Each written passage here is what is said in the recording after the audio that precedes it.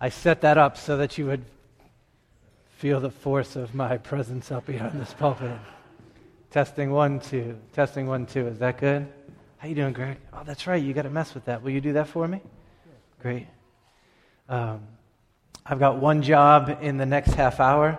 That is to love you by taking the last 2 sentences that Patty just read to you. The 2 verses, we'll see them up on the screen in a minute, and help you understand them, and then ask you if you believe them and call you to that, and then challenge you to think about going out there and living those together. All right? Thanks, brother. Okay. So let me start off with a story to set the stage for you, and then we'll get into the words together. A few years ago, Grace and I were going to the annual Lead Pastors and Wives June retreat that the church planting network that we're a part of does. This one was scheduled in Sonoma Valley, California, Northern California, above San Fran. We had never been there, and so we not only planned to spend the time enjoying the time with the brothers and the sisters, but we also said we're going to spend a whole day just seeing the Sonoma Valley sights. So we did 3 things. 1, we went to one of those wine-making factories. What do they call them? Not factory. A winery. We went to a winery. That was cool. We drove straight up the coast, and those mountains plunge down into the Pacific, and the Pacific rolls out before you, and we saw some beautiful sights. And then we went to one of those California redwood forests. Do you know about these? This was one of those moments where Psalm 19 just literally jumps off the pages of Scripture at you. You go, yes, creation declares the glory of God and proclaims His majesty. Standing in this giant forest with hundreds of these trees, some which were thousands of years old, all of them, 30 of us could not wrap our arms around, and wicked tall does not begin to express to you the height of these trees. It was breathtaking. And I remember thinking, how did this happen? How did all of these trees stand for so long that they might grow so magnificent and massive and tall? All the floods, all the winds, all the hurricanes, all the termites, all the droughts, all the wildfires in California, and here they are, still standing. And I thought to myself, these trees must have the longest roots. I mean, they must tap China, India, or like they are in the lava down in the middle of the earth. That's how far down they got. And there must be just an unbelievable number of roots for these trees to be still standing. Then I went home and I read about it, and I was wrong. Redwood trees do not have more roots than the average tree, nor do they have longer roots than the average tree. You know what it is? Their roots are intertwined and interwoven together with each other. If you got a shovel and you dug below a redwood tree, you would not be able to untangle its roots from the next tree's roots. You wouldn't know where their roots start and those roots end, and who else's roots are interlocked down here together. Year after year, those roots have grown closer, tighter, firmer, and that is the reason that above ground these trees stand for centuries. You feel that? That is exactly what we are going to see in the words of our text today. Exactly. It's exactly what Jesus intends to be true for you and for me and for our life together as 7 Mile Road Church. A year from now, 5 years from now, 25 years from now, if some of us make it 50 years from now, we would still be standing in the gospel despite all the opposition that's coming and all the temptation inside of us to just bail on Jesus and each other. And one of his primary means of getting you there, of getting me there, is giving us each other to lock gospel roots with. All right, let's pray and go see that together. Father, be gracious to us. Teach us to love your words, to understand them. Help us to not be distracted right now, to be active listeners. And give me some grace to not make a mess of this, but to be clear for my brothers and my sisters, I pray, in faith. Amen. All right, help me out with this. Tell me some activities in life that it is not good for you to do a lot of. What are some activities in life that it is not good for you to do a lot of? Go. Eating McDonald's? Great answer. If it's a road trip and you got nothing else to do and you got to hit the McDonald's drive-thru, do it with no guilt. But you don't want to be there every afternoon. Watching the news, right? Depending on the temperament of your spirit and the channel you're talking about, too much of that is maybe not a good thing. Who said tanning? Yes, I'm giving you a hug after because that's on my list. Tanning booth. I've been at a tanning booth one time. 3 days before my wedding, I was like, I got to get some of this Glenn Cruz whiteness off this skin because there's going to be pictures. You don't want to be in a tanning booth more than super special occasions. Okay. I also had 5-hour energy drinks. You don't want to become dependent upon those, but if you got to stay up one time, go for it. Video games, fine, enjoy them, but if that is like 16 hours a day, some of those gamers, that's 7 days a week, that's too much. And then right here, Katie, it says tanning booth. I'm serious. I'm with you. All right, give me some activities that it's really good to do a lot of. It's great to do a lot of. Blogging? Walking. Every day, exercise, walking is good. There's not too much of that. I mean, at an extreme level. But yeah, walking is a great thing to do a lot of. Should be a mark of your life. Reading is fantastic. Cannot possibly encourage you more to stimulate your mind and to broaden your horizons and to love words, which sets a heart in your fire in your soul for the love of the words of Scripture. Reading is good. Smiling. All right, they did a study on that or something, right? You should smile a lot. We have any brooding people that would disagree with that? Smiling. I had playing pickup, which goes along with walking, staying in shape, making friends. Making love to your husband or your wife, that's a grace from God. If you're married, that should be frequent and fun and a lot. Memorizing Scripture. All right, here's another one. Here we go. It is a good thing for Christians to get together a lot. It is a good thing for Christians to be together a lot. If you read through your Bible from beginning to end, one of the things you would notice is this. Jesus' people get together a lot. This was true in the older covenant. God commanded it. He not only set them to live in close proximity together, allocating each of the tribes of Israel a specific plot of land, but regularly commanded them to come and be together around feasts and festivals. Once a month, there was a new moon feast to celebrate another month together. 7 times a year, there was different big festivals and feasts. Sort of like we have 4th of July, Memorial Day, Labor Day, Christmas. 7 times they would come together. Every 7th year was the Sabbath year feast. And then the big one, the one when they had to call in Mass Rhythms Entertainment, was the Jubilee. Every 50 years they got together for a while. Do you feel this?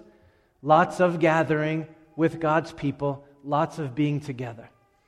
That rhythm flowed right into the life of the New Testament church, defined their life together. I've been reading devotionally through the book of Acts, and one of the themes that jumps out at you is this togetherness. Acts chapter 2 starts with these words. When the day of Pentecost arrived, they were together in one place. And then at the end of the birth of the church, it says, day by day they were together in the temple and breaking bread in their homes. The apostles got arrested, put in prison for the night. When they got set free, where did they go right away? I love this. The beginning of chapter 4 says, when they were released, they went to their friends. You feel that? Just immediately said, I got to go be with Jesus' people. Chapter 5 says they were all together in Solomon's portico. That was a special section of the temple where they could gather to worship Jesus together. And of course, Acts 20, Paul says he did not cease day and night for 3 years to be with them in public and from house to house. You feel that? The first Christians were together a lot. Uncle Ray Ortlund sums it up beautifully like this. Hear these words. What we see in the Bible is people who can't stay away from each other. When the Holy Spirit came down, the revived church started getting together a lot. They met, and they met, and they met, and they loved it. They met all together in the temple for worship, and they also met in small groups in their homes. The power of the Holy Spirit did not create a spiritual elite standing aloof. The power of the Holy Spirit created a community drawing more and more people into it. Yes. All right, now our question today is why? Why the deep relationships and the high frequency of being together? Was it just affinity? Did they just like each other and get along? Anybody in here into antique cars? Like that's your thing? Just one of us? If there was anybody else here who was into antique cars, you would be getting together with my dad all the time. Do you know what these kind of people do? They actually have these car shows all summer long. Every Tuesday or Thursday, they all drive their antique cars to Fuddruckers, and they just park them in the parking lot there. And for 3-4 hours, they just walk around and look at each other's cars. And they say the same thing week after week after week. They get together a lot out of what? Affinity. Is that all that this is? Religious affinity. Did they just have nothing better to do? Sometimes I swear we think that's the case, right? If they just had flat screen TVs, Netflix, PlayStation, and Fortnite, nobody would have been hanging out in the early church. Did they just have no choice but to be together? Or was it just duty? How many people have a job where professional development is required of you, and you have to go do that regularly? So in my world of my day job, I have to do that, and it's the same 30, 40, 60 people that attend those month after quarter after year. We get together a lot because we have to. Is that what was going on in this story? Or is it something much deeper? It's something much deeper. These Christians, all Christians knew, if we're going to make it, if we're going to stand in the gospel long term, they needed one another. That is exactly what we see in our text. Okay, remember the context. These 2 verses today are out of the bigger book of Hebrews.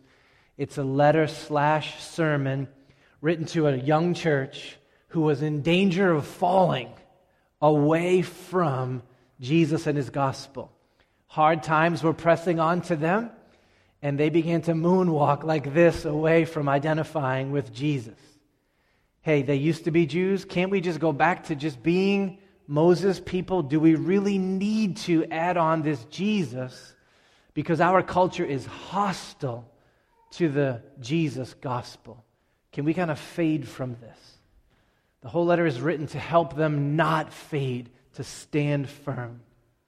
He does it by pressing huge gospel glories, the unrivaled awesomeness of Jesus, and he does it by giving them sober warnings and reminding them you can't just eject from Jesus if you've tasted of his grace. In our 2 verses today, he is inviting them to stand firm. All right, let's work them together. That's the big idea. Here's the first part. Let us consider how to stir up one another to love and good works. We want you to love the words of Scripture, to think on each of them and how they go together, so let's do that. First, he says, let us. Let us. I love that.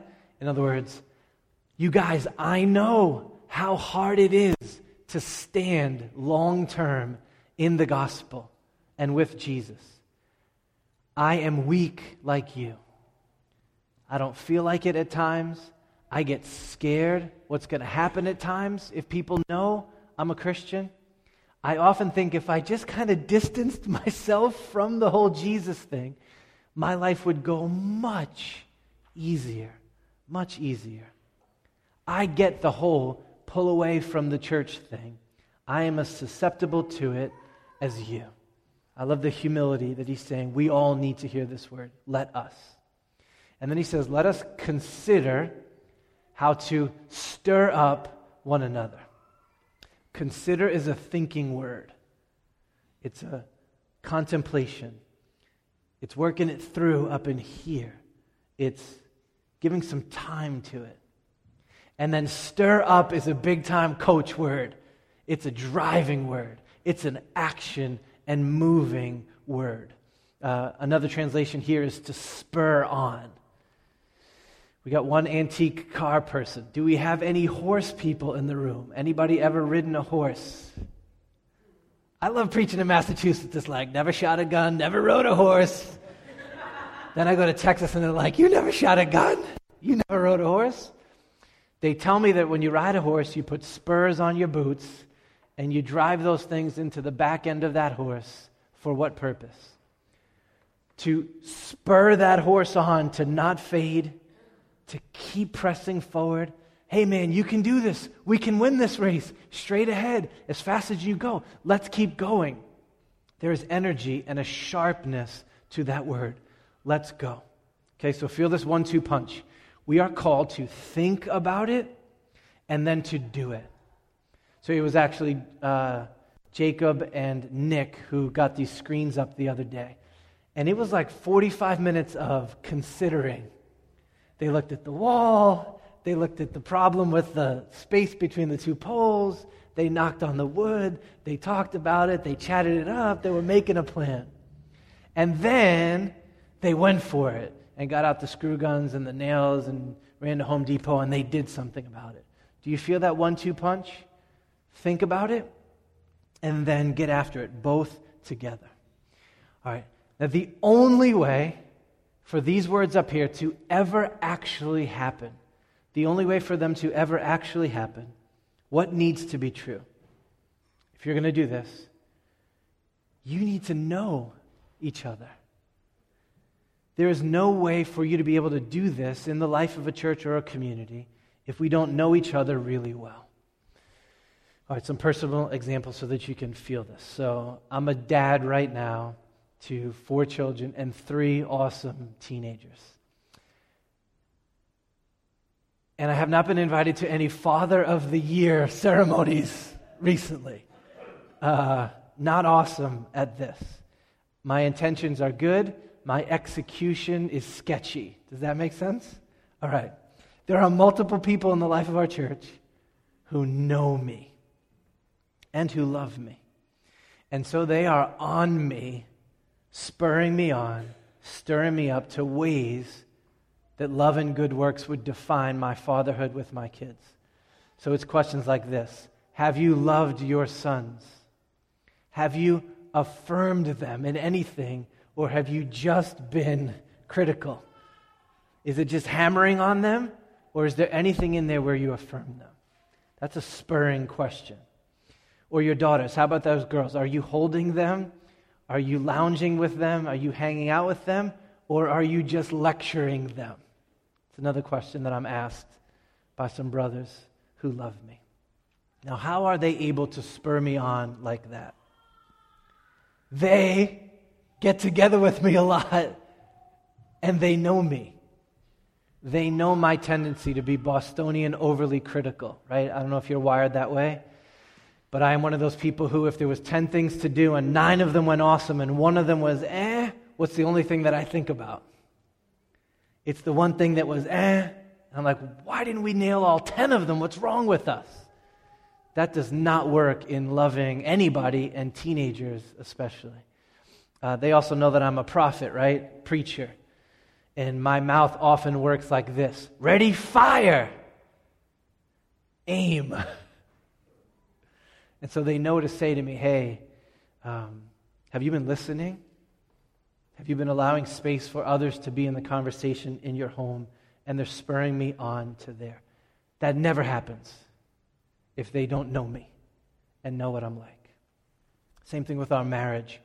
So I turned 45 in a few days. That is like a bullseye for the midlife crisis and all of the sin and the discontent and the stupidity that can come into a man's life in that season.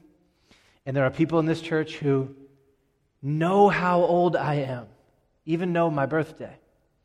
They know how long we've been married because they've been around us. They know the ups and the downs and the sharp edges of our marriage. They know. And they have been super helpful to spur me on to faithfulness and joy and the good fight for the health of our marriage. That never happens if they don't know how old I am or what my marriage is like or what my sin is like. Do you feel that? In other words, for you to obey this command of Scripture, you have to commit, to more than just a casual, surface level, I'll see you a couple of times a year maybe, relationship. And so it is no surprise that these are the next words that we read. We'll go this way this time. Here we go. Let us consider, oh no, you can go back one. Okay, let us consider how to stir one another up to love and good works. And then we get this. Not neglecting to meet together, as is the habit of some. So I read that and I went, no duh. I actually read this sentence in a commentary. Community encouragement and love and good works can scarcely occur if believers cease to meet with one another. I read that and I was like, you got paid to write that sentence? Why am I not writing commentaries? Of course. If we desperately need each other, and if helping each other requires knowing each other, and if that only happens through FaceTime with each other, then neglecting to get together with Jesus' people, withdrawing your presence from the life of the church, rhythms of worship, gospel community, it doesn't make sense. That's a problem. And it's not a new problem. We see it right here in this text from 2,000 years ago.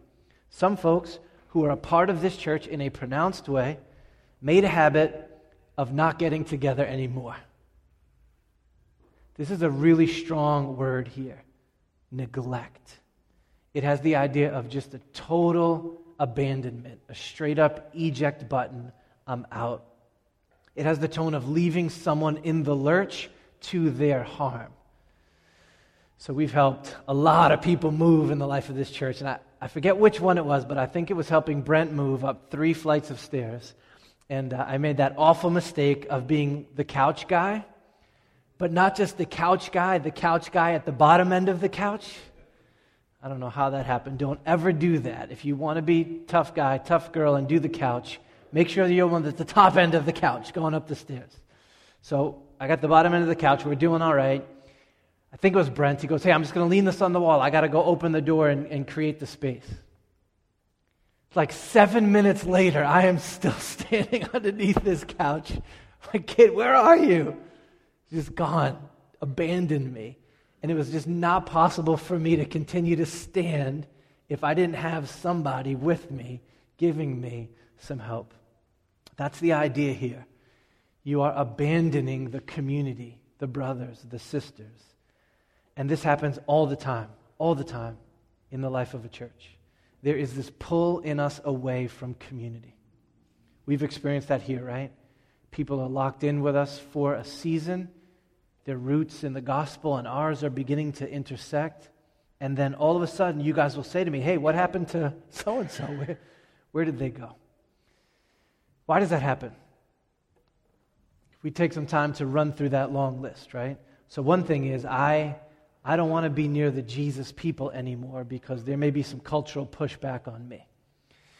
The other night I went to Harvard to a pro-life presentation that was happening. It was interesting. It was in the philosophy department, and the stairs were here, and the pro-life speaker was here, and there was this long hallway in between. And the rabid pro-choice folks had gotten there to protest, and they had all their signs up on the wall, and they were watching you walk through. And I got to the top of the stairs, and I was like, ooh, if I'm going to identify with those who value life, I'm going to have to actually show my face and walk straight down this hallway. In this Hebrew church, that was becoming a difficult thing to do, to say, I will continue to associate with the Christians in this empire where that is not very popular anymore. I think I might make a habit of neglecting to show up. That's real. Get ready, because that will very likely be true in your lifetime. It will not just be a neutral thing for you to come say, I'm with Jesus and his people. I'm crazy busy is the one that I get the most, right? I'm wicked busy. I just got so much going on. I just can't get time for Jesus' people. I don't feel like it. We can be honest and say we've all been there before, right? That was defined my senior year in college. I just did not feel like getting together with Jesus' people. I'm living in sin. I really don't want to quit, but I really don't want to go show up and hear about how that's not okay. I was hurt. That's legit. If you've been hurt by the church, let's heal here with you. I'm in conflict with somebody, and I really don't feel like seeing them right now. My life is a wreck. Whatever the reason is for neglecting and abandoning me, I want you to notice something about everything that I just listed with you. All those excuses revolved around who? I. Did you hear it? Did you hear the way that I was phrasing it? The self. Who was it that never came into the calculus of the decision whether or not to get together with Jesus' people in those sentences with those excuses? Who never came up? The other person. And that's why these next words of Scripture are so helpful, and they may stop you in your tracks. They're supposed to.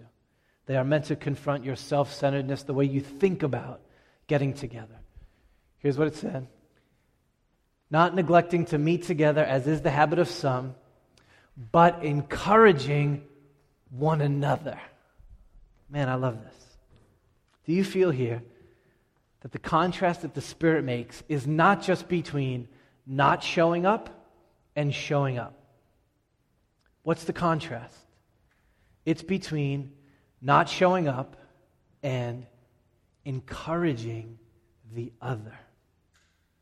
In other words, when you stop getting together with Jesus' people, you're not just hurting you.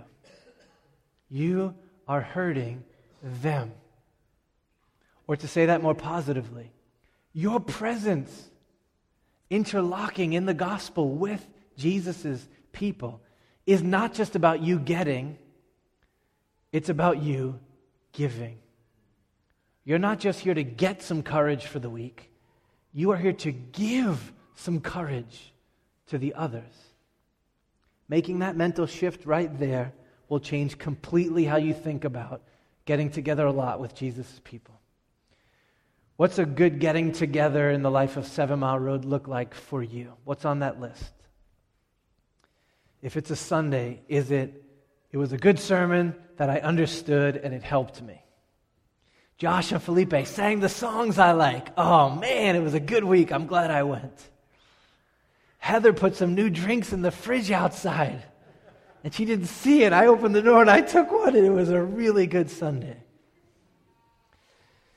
Do you ever say to yourself, I can't wait to, and I got to get to church today because there may be somebody there who needs to get some courage from me.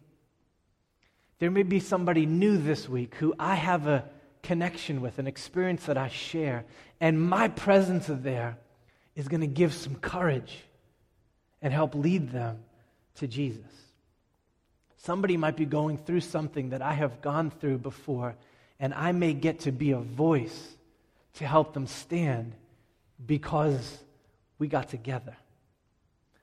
I totally have to deal with this too. This is a total let us sermon from me to you. Why do I show up on Sundays? Now, it's totally weird, right? Because I'm a pastor. We're like still trying to figure this out in our family. How do you do that? Dad's a pastor? That is so weird.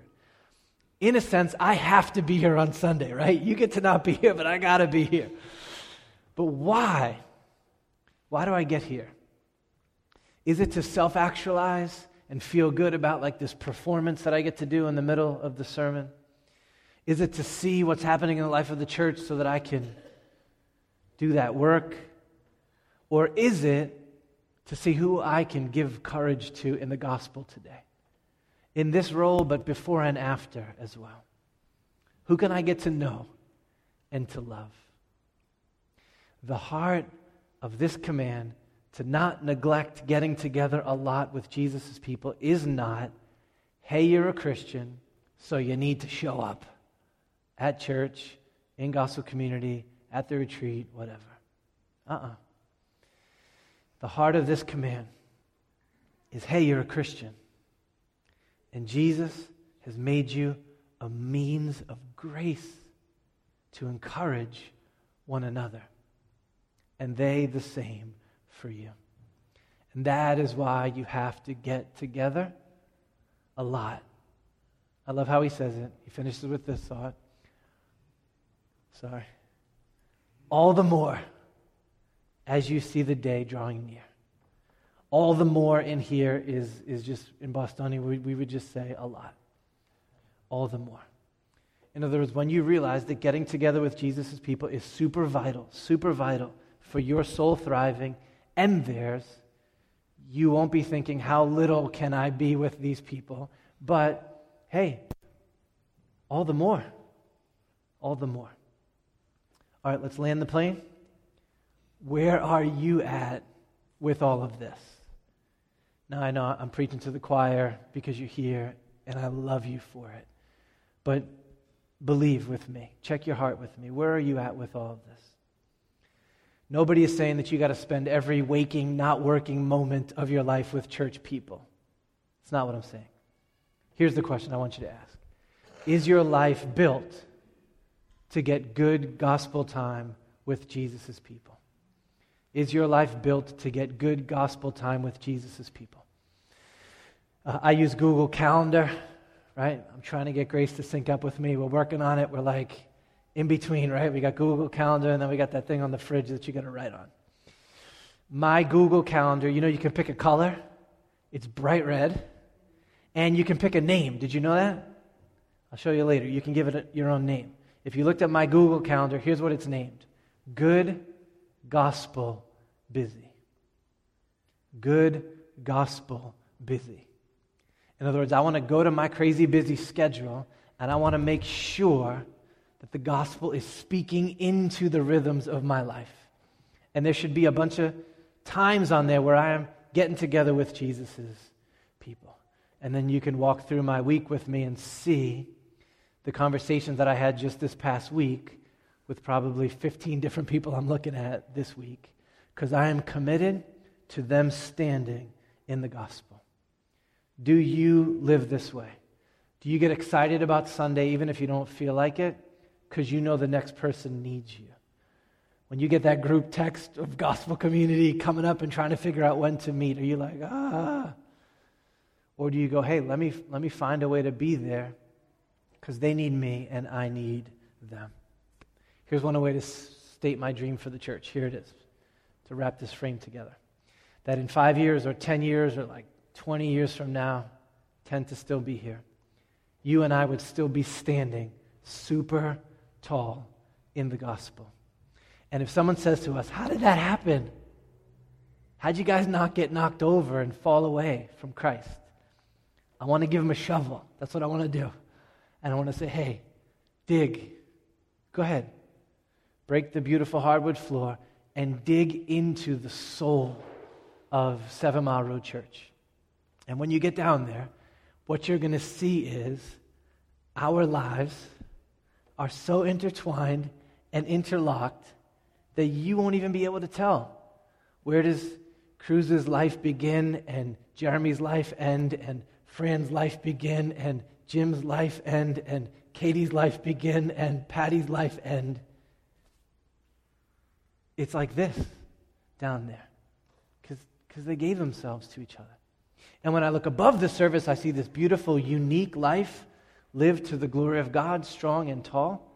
But when I get underneath, I see a people who were devoted to each other. All right, if you've not begun to live life like that with us, it's just a massive joy, and it's a calling of the Spirit, and I invite you to that with us. Let's pray together.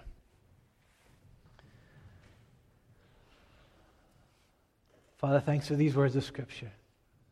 Let us consider how to stir up one another to love and good works, not neglecting to meet together, as is the habit of some, but encouraging one another, and all the more. Help us to believe these words to be true. Help us to live them together. Give us the grace that we might stand super tall in the gospel because you have bound our souls and our lives together. Hear my prayer for that, I pray, and answer. Amen. All right, thanks for listening through to that. Be thinking about those words of Scripture. That's Hebrews chapter 10. You can go swim in that for your own this week. Here at the height of our service, we come to the means of grace that we call Jesus' table. As surely as we are about to eat some bread and drink some cup, that's how surely we know we belong to Jesus.